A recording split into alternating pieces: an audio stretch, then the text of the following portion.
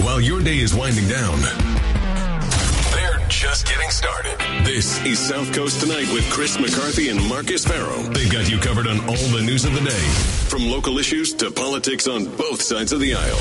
This is the place where the movers and shakers come to be heard, to listen, and where they're held accountable. This is South Coast Tonight on WBSM.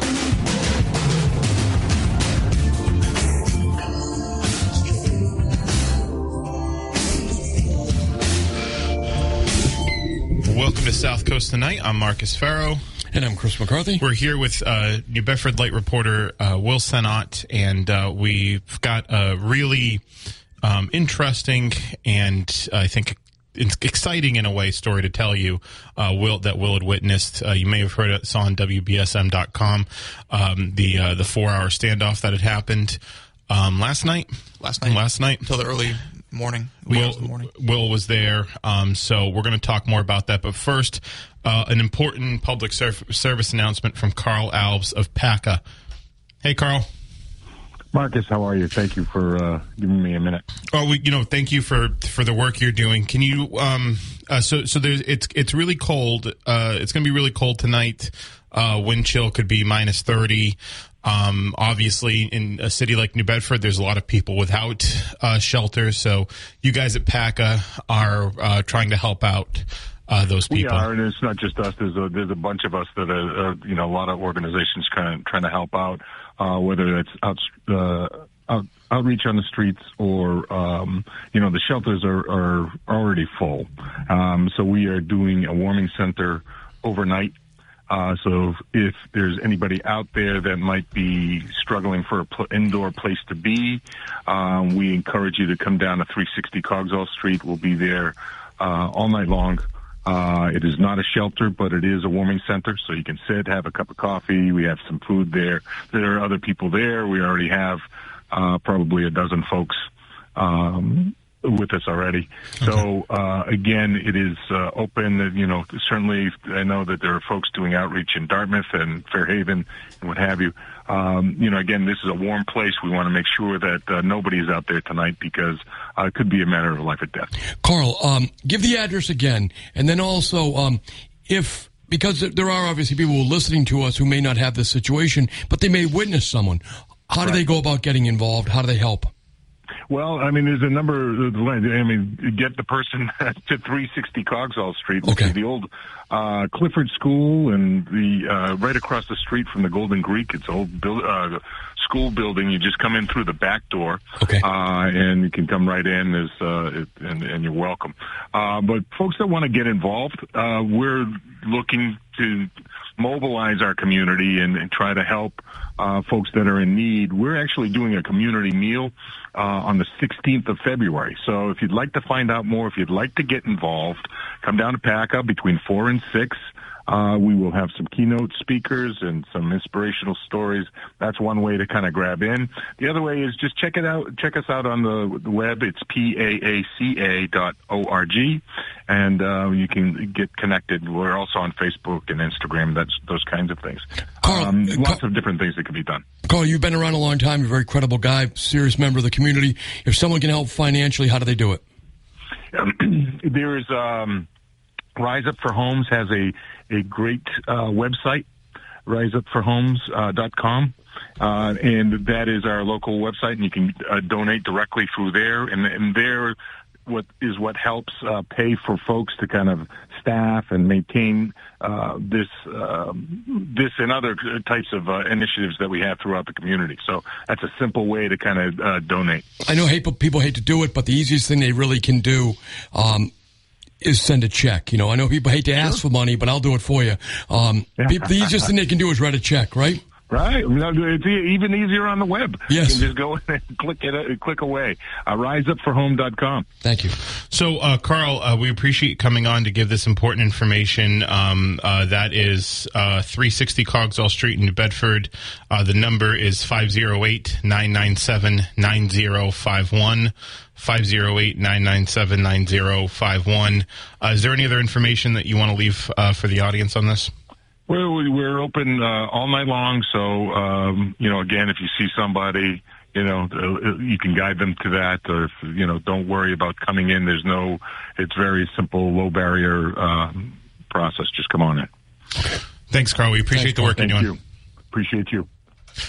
So that was Carl Owls, my cousin, over at PACA. Again, 360 Cogswell Street. If you guys want to shoot me a call or an app chat message to ask me that information again, we'll gladly give that out again. But that's really important.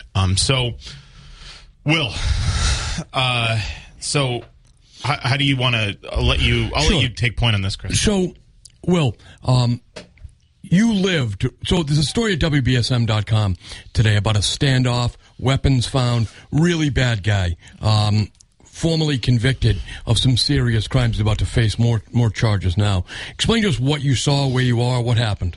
Sure. So, it was, about 10 o'clock at night. Last night, I was with my girlfriend. We were just eating dinner and glanced out my apartment window and saw a police car, pretty standard. Went out, peeked out the window, took a look, and saw about 15 other police cars right in front of it, and kind of centered around that intersection by Smith and County Street. There's a convenience store, big blue, I think 4-story house. And, that was just the initial what I saw was quite shocking. I've seen police cars stack up, pull somebody over, but that display of force just initially just shocked me. So you're about to see a lot more force, though, right? So the initial police were going there, as we understand, for what reason? So as I understand it, the police were responding, and this came in on the police scanner, to a domestic call, also fairly standard. Right. Police officers knocked on the door. They had a slight communication with a man on the other side of the door, and he quickly, stopped responding.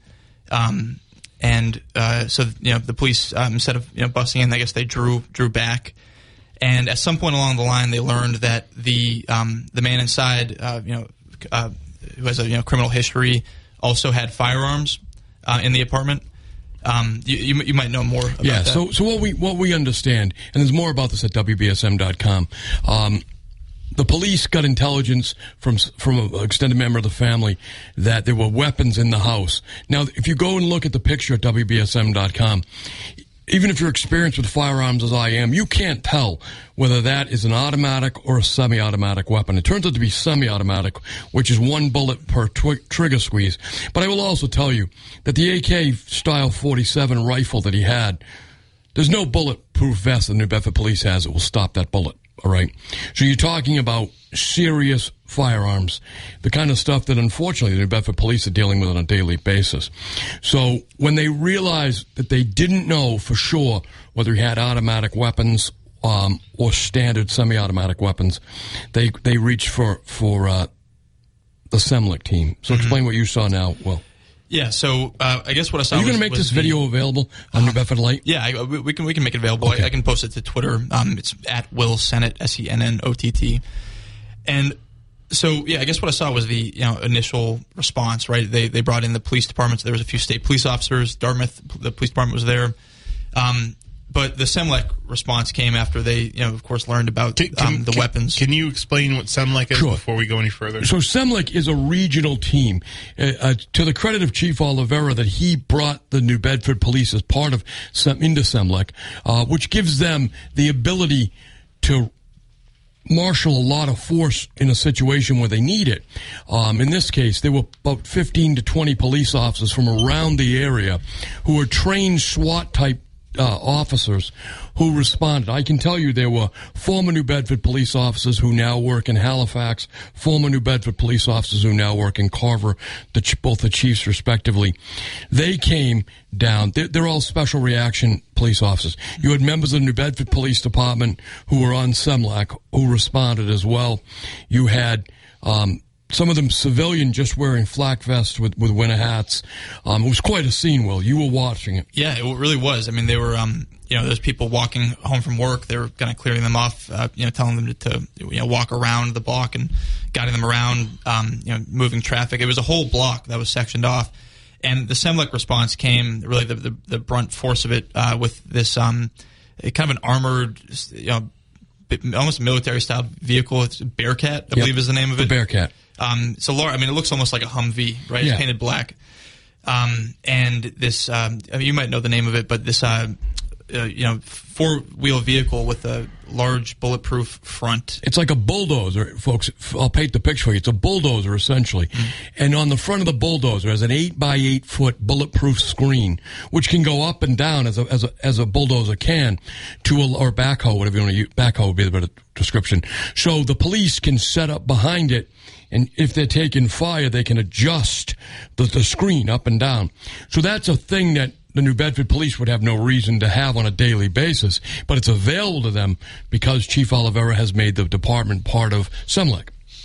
Yeah, and they and Will has this video. You have to see this video, folks. How do they see it again?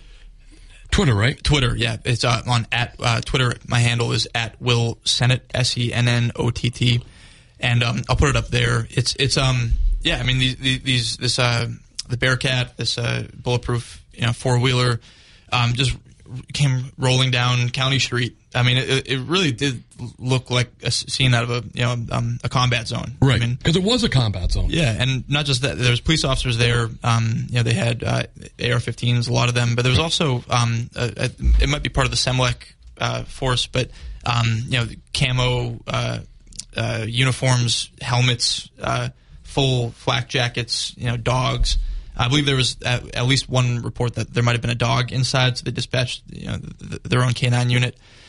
And I mean, it was it did not look like a normal night in New Bedford by any means. It was not a normal night. Some like the acronym Southeastern Massachusetts Law Enforcement Council. Right. Yeah. So what it is, it's a pooling of resources, and it makes sense because you wouldn't, as you say, Will, you cover a lot of stories, but this is the first time you've ever seen this stuff. Yeah, I mean, I've been walking home and I've seen the the gang unit busting on a house, or right. I've seen that before, and it was police officers. They might have been wearing jeans, or the police department has these task forces. This was truly military in style. So there probably was snipers in that group, they're highly trained. Again, they're regional officers. They are both New Bedford and outside of New Bedford. But at any given time when you have a situation like this, with the kind of weaponry that the man may have had. Mm-hmm. Now, we know he had illegal weapons. We know that both of those weapons are serious. They're both semi-automatic, not fully automatic.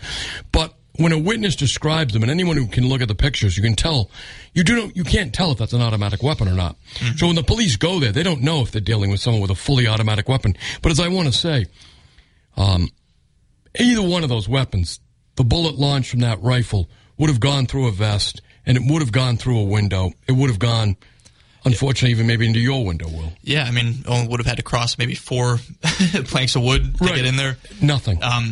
Yeah, and the response it was strong, and there was along the perimeters, it was everyone was coming back. They're kind of moving, rotating shifts, and you'd feel the tension of as their troops were police officers were rotated in.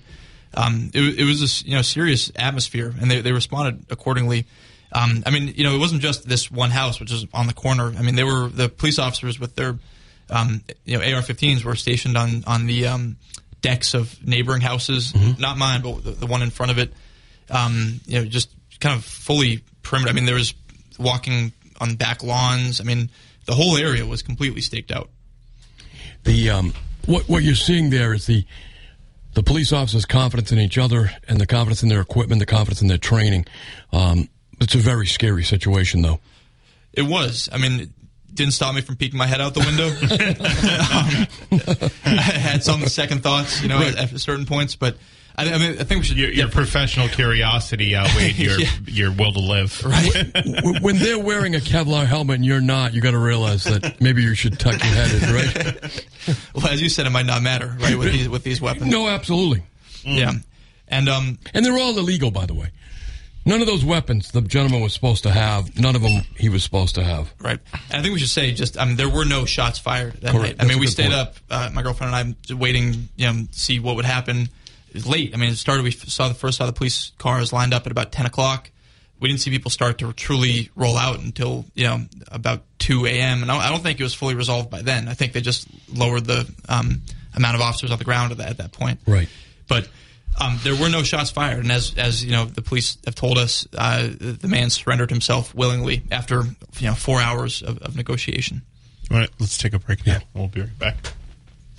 1420 WBSM. Chris McCarthy, Will Sennott, the New Bedford Light. We were talking about the 4-hour standoff that New Bedford Police Department had just engaged in, and Will was gave a first-hand accounting of that. We've got a call on the line. If you want to call in, you can at 508-996 or 0500. You can message on the app chat.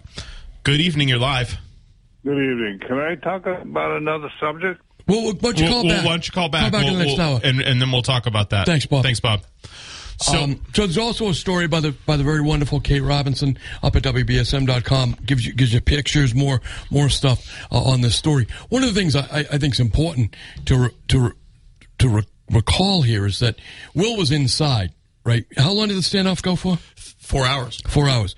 Those police officers are outside, right? Yeah. Freezing cold, bone temperatures, very tight neighborhood. The potential for disaster was all over the place, really.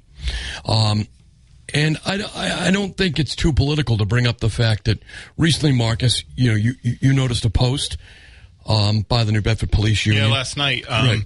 So last night there was a post by the New Bedford Police Union, which I thought was interesting, especially in light of this conversation. I don't know if it had to do with, maybe it had to do something with if it was around the same time. We'll have to check, but I'm going to pull it up now. We see your calls online. We'll get to them in a minute at 508-996-0500. Yeah, it was around the time this was happening, actually. It had to be, because I sent it to you after the show. So they said, today, February 2nd, the New Bedford Police Department operated a decreased staffing level per order of the Chief of Police. This notice has been made on behalf of the MB Police Union to the residents and visitors of the city which we serve. The purpose of this notice is to keep city residents and visitors aware of the decrease in number of officers on the street and possible decrease in the expected level of service promised to them by city officials. I think some pretty scathing remarks. Right. 508-996-0500. Let's go to the phones. Good evening. You're live. Hey, good evening, gentlemen. Hey, good evening. I just caught a Facebook message sent to me from somebody who's a volunteer at Packer. Yeah. They're going to be staying open all night tonight. We just had Carl Alves from PACA on, actually. Good. Okay, yeah. Carl. I helped Carl get that position over 30 years ago. I don't think he's forgiven me since. He's doing great work over there. For keeping up on it. Absolutely, thank you, Phil. Appreciate it. And that is 360 Cogswell Street, guys. Where PACA is. So, we it's very interesting, right? Because we have these long and very important discussions about insurance and benefits and pay, things like that, for city police officers, firefighters, EMTs, for first responders, right? This really puts it all in perspective, right? That they have to have the confidence in their equipment, the confidence in their training, and the confidence that if they're hurt, they're going to be taken care of. Had you ever seen something like that before, Will? In the United States, no. Where had you seen it? We don't have to get into this if you don't like, but I grew up in Jerusalem. My dad was a foreign correspondent. No, I think that's very timely. I think that's very timely. Yes. Well, my dad was a foreign correspondent for the Boston Globe, no kidding, covering Middle East, and seeing last night reminded me something more akin to what I grew up seeing there than the U.S. police force that we're accustomed to. Wow. There you heard it, folks. Yeah.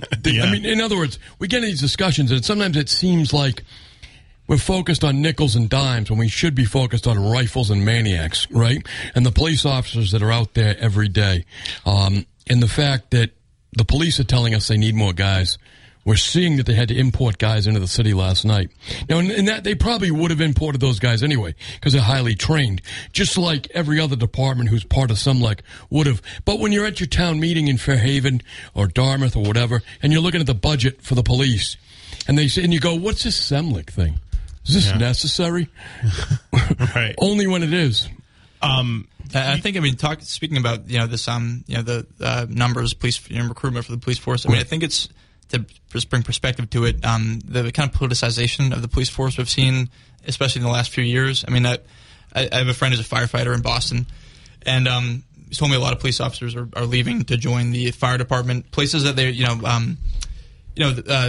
being a police officer has really come under fire. I mean, politically in kind of a activism way, and I think it's. I mean, this is just perspective, but adding to maybe these issues you guys are talking about. No, I think it's a very good issue, Will, to talk about, and it's going on in New Bedford. They're losing guys. They're losing people to other towns. I can tell you that I learned yesterday, or maybe the day before, New Bedford is losing a police officer to Middleborough, a police officer to Lakeville, over benefits and pay. To join police forces in those towns? Okay.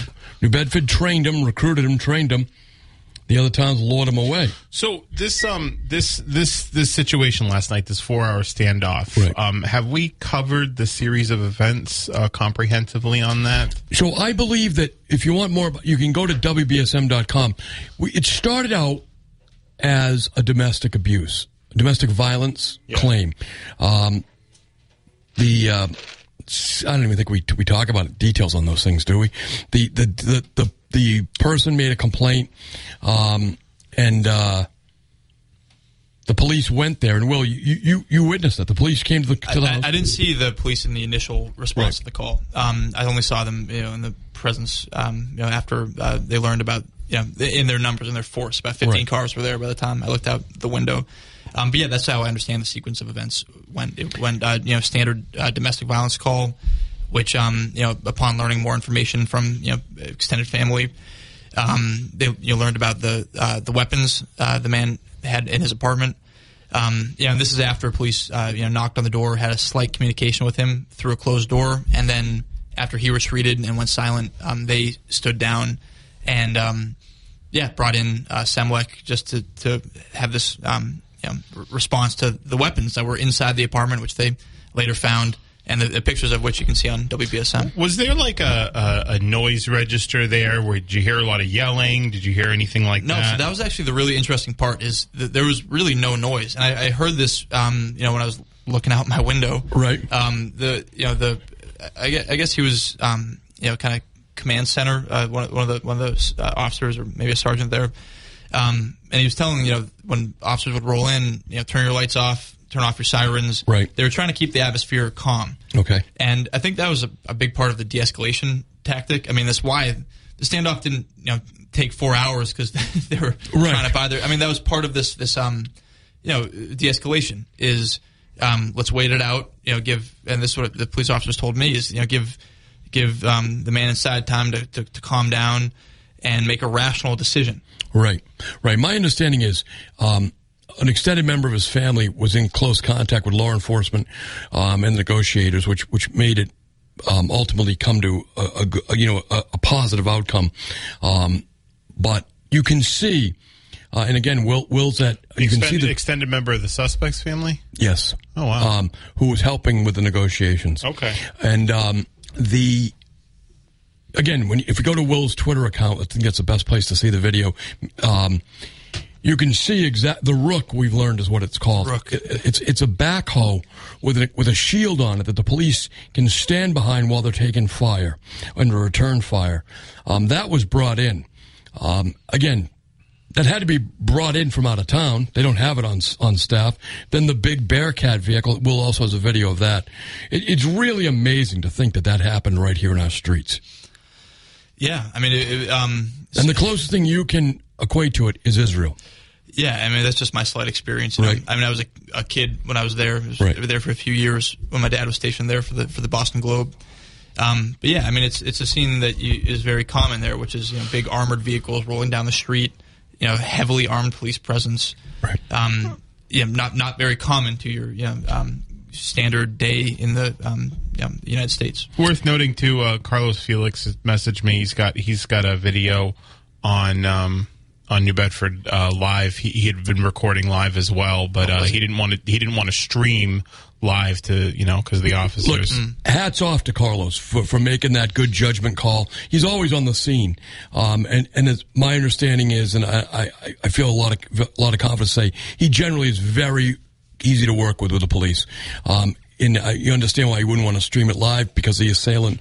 He said he didn't want to compromise the officers. Right. Congratulations to Carlos, and again, New Bedford Live, right? Yeah, New Bedford Live. You can see the video there as well. There's more videos there as well. So, wow, pretty So it's hey, Will, scary scene. We've got other topics to discuss. If you want to stick around, because you've been covering for the New Bedford Light a lot of really important issues here in the city. Yeah, I mean, wind, fishing, those are my two standard beats. I mean, I don't cover the police department, so it's a bit out of my own. Do you argue with yourself over the fishing and the wind? Bud from New Bedford, I don't know what this means. Bud from New Bedford said, sounds like a lack of discipline from the cops. No, it's entirely the opposite. Yeah, fully the opposite. Sounds like Bud didn't quite get the message. It was really I blame incredible myself. restraint. I mean, this is what they demonstrated. Is what I witnessed. It seems like it. I mean, because you're talking about those rounds, how they pierce through a vest. A vest. So they pierce through someone's wall. Obviously. Absolutely. Yeah, because the vest is better than your sheetrock. I assure you. Exactly. Right? I mean, these police officers, they were, so there's outside the house that they were in, there's a hedge, kind of tall, maybe 8-foot hedges, and these police officers were lined, about half dozen of them just under the hedge, out of view of any windows. They just stayed put. I mean, they rotated in and out, but the restraint and to not move in such a cold night, just wait out this situation. I mean, that was restraint. That's the confidence in your training. It's the confidence in your equipment, your confidence in your fellow officer. And they train. When we talk about training money, you look at the budget, why we spending so much money on training. That's why. So they can act with discipline and save the neighborhood. And ultimately, Will, as you point out, not a bullet was fired. Nope. Not a bullet was fired. I would have heard it. And maybe worse. You're right. Maybe worse. Right. I think we'll do a break. We'll do a break now, and then we'll be back. This is South Coast Tonight. 508-996-0500 is how you can join our message on the app chat. Listen to us live anywhere in the world on the WBSM app. Make it Children are placed in foster care through no fault of their own. Because of abuse or neglect, it's heartbreaking. We were just left in a hotel. Tay and his brothers were adopted with help from the Dave Thomas Foundation for Adoption. But more than 100,000 children in the U.S. are still waiting for a family. Now that I'm adopted, I can focus on being a kid. Learn how you can help at davethomasfoundation.org. Real-time reaction to everything that happens after the sun goes down. Going down till the sun comes up. South Coast Tonight with Marcus and Chris is on WBSM.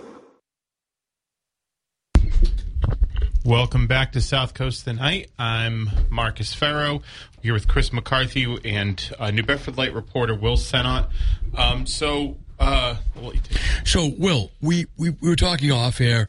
Besides just witnessing absolute mayhem in the city of New Bedford, you cover wind, energy, and fishing. Yeah, I mean, the way I like to put it is the ocean industries of New Bedford. Oh, there you go. So he has the ocean beat.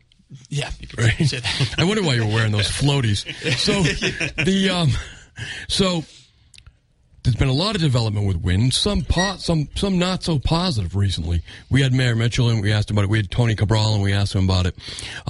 You've done a lot of the reporting that's informed me on for instance, the fact that some of the wind companies are now are asking the courts to break the agreements. Explain that a little bit to the audience, those who might not need a catch up. Sure. So, I mean, what this comes back to, this story is the bottom line. I mean, that's what the story is about. So, these wind contracts, I mean, they can build these projects, these wind turbines, but if they have no grid to connect it to and, the distribution isn't, passed by the states, it's there's a lot that goes into offshore wind beyond the turbines. And part of that is the Department of Public Utilities, which sets the rate of what the companies can charge consumers because essentially the grids are like a legalized monopoly in a lot of ways, and the state has, some oversight. And these rates that the company Avangrid, it's the same one that's a half partner in Vineyard Wind, which is the one everyone talks about. But they have a few other projects in the pipeline, and they've set their rates, 5 or 6 years ago as these projects were getting underway. And what the companies are saying now is that the rate is essentially too low. They're going to have to charge consumers more to justify the costs of building these turbines, and that's due to inflation, supply chain issues, things we're all well aware of. But it's an issue for consumers. I mean, what it is they're asking us to pay more for offshore wind turbines, and they're saying that without these, without renegotiating the rates, these projects won't get built.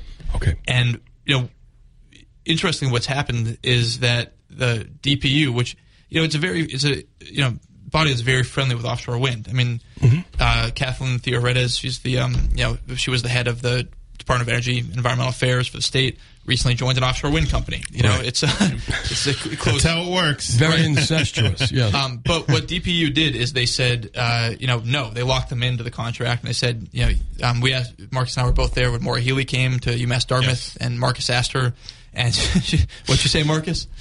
Well, so I talked about that, and I said, there were some snags. I understand that you have passed it a bit, but if this happens again, how are you plan to move forward? And she said, by moving forward. And and then she started talking about competing for contracts. And then Will had asked her, well, what does that mean? Compete. What exactly do you mean? Well, how do you compete? Well, by competing. Right. So, and it was one of those answers. But what they did is they locked. They said, we're not going to renegotiate, and it's a contract. It's a legally binding contract, and they have to build them under the terms that they signed. Yeah. And it was one of those moments that easily this state body that's very friendly with offshore wind developers could have said, yeah, we'll hike your rates, the rates for consumers, but they didn't, and they locked them in. And now Avangrid is frustrated, but we'll move forward. We'll move forward. So it's not uncommon for industry to be very friendly with the regulators. No. Right? It's a matter of doing business. It's a good strategy. Are we as the public looking the other way because it's offshore wind, because it's supposed to save us all from global warming, that this incestuous relationship between the industry and the industry, which ultimately you and I are going to have to pay the electric bill? Yeah, I mean, I don't think we're looking the other way as much as it's a long timeline we're working with. People don't. I mean, that's a fair way to look at it, right? I mean, it's here in New Bedford, so I think we have a great interest in it. Certainly. But, for most people in the Eastern Corridor, which, these turbines will power, it's kind of on the back burner, more or less. It's something, that I think that people feel the government's taking care of, developers are building, and, it's not something people are following on a day-by-day rate, which, I mean, usually doesn't matter except for when it really does affect your pocketbook at the end of the day. Right. And by then it'll be in place. Yeah. So we're speaking with Will Sennott from the New Bedford Light. Will, recently a story broke. It's on Saving Seafood. I'm sure you visit that website. Sure, of course. Saving Seafood, about the death of whales off the coast of New Jersey and New York. There are now 6 mayors asking for a pause on wind. 12. 12 mayors now. 12 mayors now. New Jersey. I guess it's 6 dead whales, 12 mayors. Something like that. Yeah. Maybe it's not. Yeah, and the congressman from New Jersey, former Democrat, switched to Republican. He is the chairman of the Energy Committee now in Congress on the Republicans. Do you see anything? What are you learning about this? I know it's New Jersey and Washington, not necessarily your beat, but what are you hearing here? Well, no, I mean that's certainly about. So I mean, what I know about this is that there's this. It's called whale take permits, is what they call them. They're incidental harassment permits. And it's essentially authorizes developers to not kill but harass, harm whales, and it's permitted. So I mean. Right whales are the one of top concern because they're this big, massive whale that everyone cares greatly about. They're very endangered, and it's very clear from what the government has, Department of the Interior, NOAA has reported is that yes, offshore wind will harm whale species, all whales, not just right whales, but dolphins, even fish spawning habitat. Right. It's very clear. I think that's why we have to kind of look at this in a offshore wind is an infrastructure project. I mean, it's about building, essentially something the size of the Chrysler building in the ocean. And many of them. Right. So, I mean, I think that's how we have to look at it. And when it comes to this idea of whales, I mean, the first thing to understand is that, just about everything we do in the ocean kills whales. Okay. Right. There's, cargo, fishing, oil extraction. I mean, they're delicate. The marine ecosystem is incredibly delicate. Okay. And whales have really become this, they call it a charismatic megafauna, which is this thing that comes to not really, it embodies something larger than the actual whale itself dying. It's honestly become politicized in a lot of ways. Absolutely. So, these governors, do they care about the whales? I'm not sure. I mean, maybe they're against wind. When you think about the lobster industry, right? Yes. The lobster industry is currently going under serious scrutiny. Absolutely. Because the Monterey Bay Aquarium is saying that the lobstermen kill whales. Yes, they do. And that's they say that, yeah. They say that, and it's not quite true to the extent, but people know that if they can latch on to whale death and mortality, it's really causes people to. It is worth noting that this is the notion that the turbines are killing the whales is a post hoc reasoning. They're just saying because these turbines are being built and the whales are dying, it's this is a cause and effect scenario. We do not have hard evidence for that yet. There's no hard evidence that it's killing the whales, but people are just drawing an inference on that. Yeah, I spoke with someone in the lobster business who said to me, Chris, if we killed 6 whales, we'd be in jail. Right. We'd be in jail. They certainly are not permitted to harass whales. Right. But what we're seeing right now is essentially, it's almost like a battle between who's going to claim the whale for their political benefit. I mean, that's what we're seeing. So make sense? Let's take a quick break, and we'll be back. Here's what's happening this week on Towns. Good evening. You're live. Hi. Good evening. Good evening, Bob. Doing? Good. How's Chris? I'm doing well, Bob. Thank you. How'd you know it was me? I recognize your voice, Bob. Good. You're good. I couldn't put it across better than the gentleman you've got on the air right now. Will Sennott. But what's his name? Will Sennott. He works in the New Bedford Light. Okay. About the whales, the ecosystem from the propellers on the what do you call them? I'm drawing a blank. Boats? No. On the turbines, windmills. Oh, the windmills, yeah. They create a sound, and they mess up the sounds of the whales. Yeah, I think what you're talking about is the frequency that the turbines and the transmission lines create. It's a certain wavelength. That's how marine mammals communicate. Yeah. Sonar essentially. It's you can say the same thing about boat sonar. I mean, like I said before, all these things really do mess with the ocean. All right, Mr. Sennott, one other thing about global warming. Yes, sir. Do you believe in that? Well, I believe that the Earth temperature changes. I don't think I'm causing it. Al Gore and John Kerry are making a fortune. They are. And it's not true because... well, so are the people telling you it's not true. Right? Well... yeah, so are the people telling you it's not true, right? What's the temperature out there right now? Oh, it's cold today, so that means that global temperatures haven't been rising. Yeah. All right. Thanks for the call, Bob. I appreciate Bob. it. Thanks. I'll be in touch.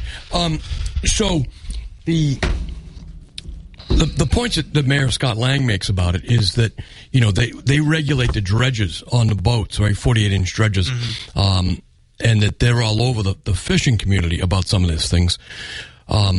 Whereas I'm not turning a blind eye to the wind industry, but as you point out, it's an infrastructure project. They're able to do things that the fishing industry can't do. Yeah, right. And I just want to back up, just based on that call. It's a hard thing covering the offshore wind industry in kind of a scrutinous but fair way because, it's to be critical of an industry does not mean to denounce that climate change is real. We can be critical of this industry, this infrastructure project that's being built on our oceans. We're going to pay for it with our consumer, with our energy rates, while also acknowledging that climate change is, and just essentially pollution and all these things. There is a necessity to act on that front. Adding a new energy source to the mix is smart.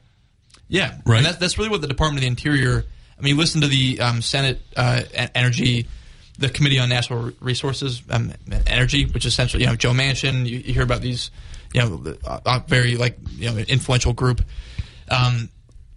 they do and always have taken the approach of all the above when it comes to energy for a long time. And this idea that there's a competition between oil and wind and coal. Certainly Joe Manchin has his conflicts of interest when it comes to coal, right? Right. But, they're about producing as much domestic energy as they possibly can. Yeah. That's always been the through line. It's the most. There's some oil companies with investments in offshore wind too. I think most of the cash that's not government cash is coming from the oil companies. Yeah. ExxonMobil's made a big move in that direction. Yeah, Shell Oil is probably BP has made Shell. BP has made a Shell. big, Shell's the one I was thinking of. It's a very supply side thing to try to keep energy of a mix and a low, try to bring the cost down on it. But at the same time, look, I can remember before you guys when people used to throw things out their car window. I mean, like the highways were a disaster. They're bad now, but I mean, I'm telling you, people would throw things out the window. We'd have Hoodsy the owl, right? Give a hoot, don't pollute, the crying Indian. That was a regular part of the 70s.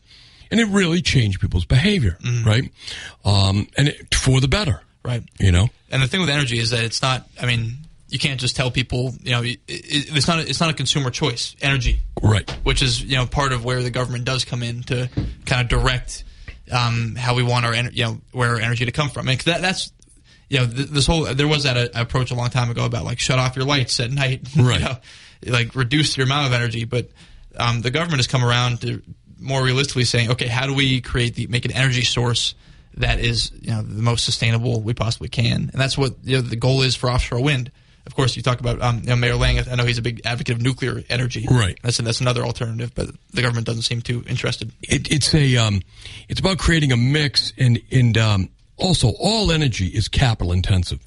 Right. Whether you're drilling for oil, geothermal, solar, wind, it's all extremely capital intensive, and so it requires big companies being involved. And at the end of the day, they have to make a profit, or else they will not get the capital. Mm-hmm. I know that hurts some people's feelings. When you say, "Oh my God, they're going to make a profit," well, the capital would flow to another industry. Right. Yeah. And it comes back to what Maura Healey discussed when she came down in one of her first visits as governor, which is her very first visit as governor. As governor. Which is that, in Massachusetts, I mean, the goal, right, these projects are being built, right? Yes. It's about where the companies will be based. And the goal right now for at least the state of Massachusetts is to make this industry more competitive, for companies